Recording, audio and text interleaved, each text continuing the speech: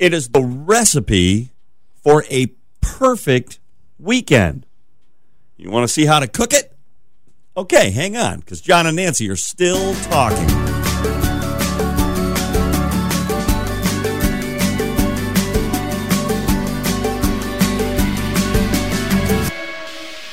Well, everybody kind of has their own personal perfect weekend, right? Right, the recipe for a perfect weekend. I mean, for some people, it's working all the way through the weekend. I don't get that, but some people like to work all the way through the weekend, and they say, "Oh, well, it's sometimes perfect. They have to because I have more time, I have more space, I can do things how I want to do rather than in the office." But coming out of 2020, and that's everybody's going everywhere, so the weekend becomes even a more important commodity in your life, I think. So a couple of folks got together. They're like life counselors, just people who kind of give you tips on how to live a better life, and they got together and put a list of things that make up the perfect weekend. The recipe.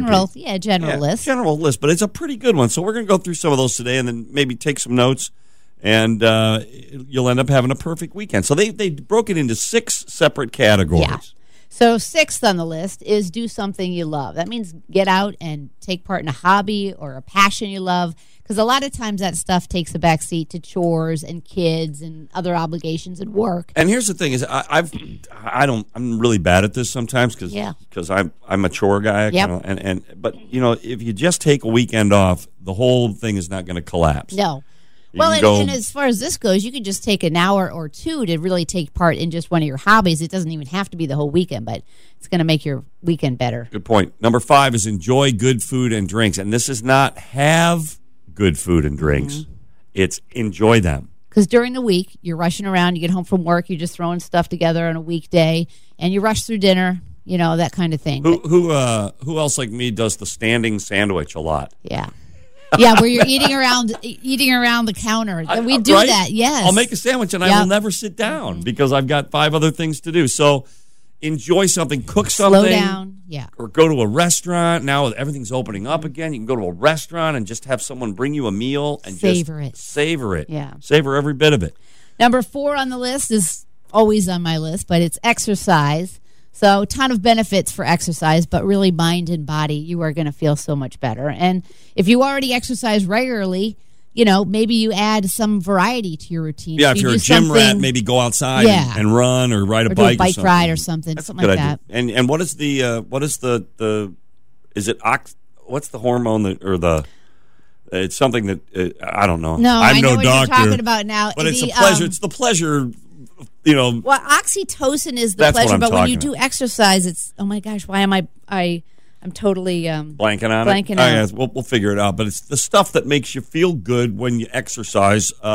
It is real. That's a real deal. It improves your mood, so it helps your weekend. Go outside if you're not normally an outside person, and a lot of people. Endorphins, that's what it is. Endorphins. It's endorphins. Thank you very much. Okay. Thanks, Internet. Yeah. When you exercise, your body releases chemicals called endorphins that make you feel better. Okay. I was moving on to going outside. Just going outside in general, right? You don't even have to exercise. Just sit outside. Get some vitamin D. Read a book, maybe out on the back patio. That's a good way. So these are the recipe. This is the recipe for a perfect weekend put together by some lifestyle experts. And we are just kind of rolling through them. So we got do something you love to do, enjoy food or drinks, exercise, go outside, spend time with family and friends. I mean, after a year of isolation, like for instance, I'm going to be seeing my aunt that I have not seen for 2 years. Very cool. Because last year we couldn't get together, and she lives in Florida, so we don't get to see her that much anyway. I'm so excited to be able to see her. My wife is with my girls. They're on a girls' trip to Minneapolis to visit family right now. Love it. We can finally do that again. That's a great weekend. Right. Yeah. And then, of course, avoid work email and social media. Just put your phone down for a while on the weekend and just don't be attached to it. And definitely don't answer work emails. I really wish I could get away from social media a little bit more. Like, I'm really trying to make an effort. Like, during the day, put my phone away. And it's addicting. It's addicting. It's not. I don't think it's good for a lot of people. Well, it is, and you even your phone affects you if you're a social media person. Yeah. Your phone affects you even when you're not on it because you're checking, you're listening. It's like for I wonder what's going. Yeah. For my notifications. Yeah. Right. So just try to turn it off for a little bit and help make for a perfect weekend. So that is the expert's recipe for a perfect weekend.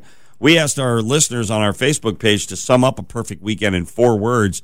And it's pretty interesting. It kind of goes, there's a lot of, not having to work. That's 4 words. Perfect. Not working at all. There's a lot of that going on. Lying by the pool. See, I like Angie. A lot of that going on. Angie could be my friend. Lying by the pool. And then there's a lot of this. Beer, lots of it, says Jay. Tracy says friends, beer, sleep, repeat. Yeah. We want alcohol and we want our bed. That's basically. And then because the Cubs and Cardinals were playing this weekend, there was a lot of this too. Cubs sweeping the Cardinals. And Cardinals sweeping the Cubs. My perfect weekend will be more like Cubs sweeping the Cardinals. Yeah, I'm with you on that's that. just me. Anyway, whatever 4 words sum up your perfect weekend, we hope you have one.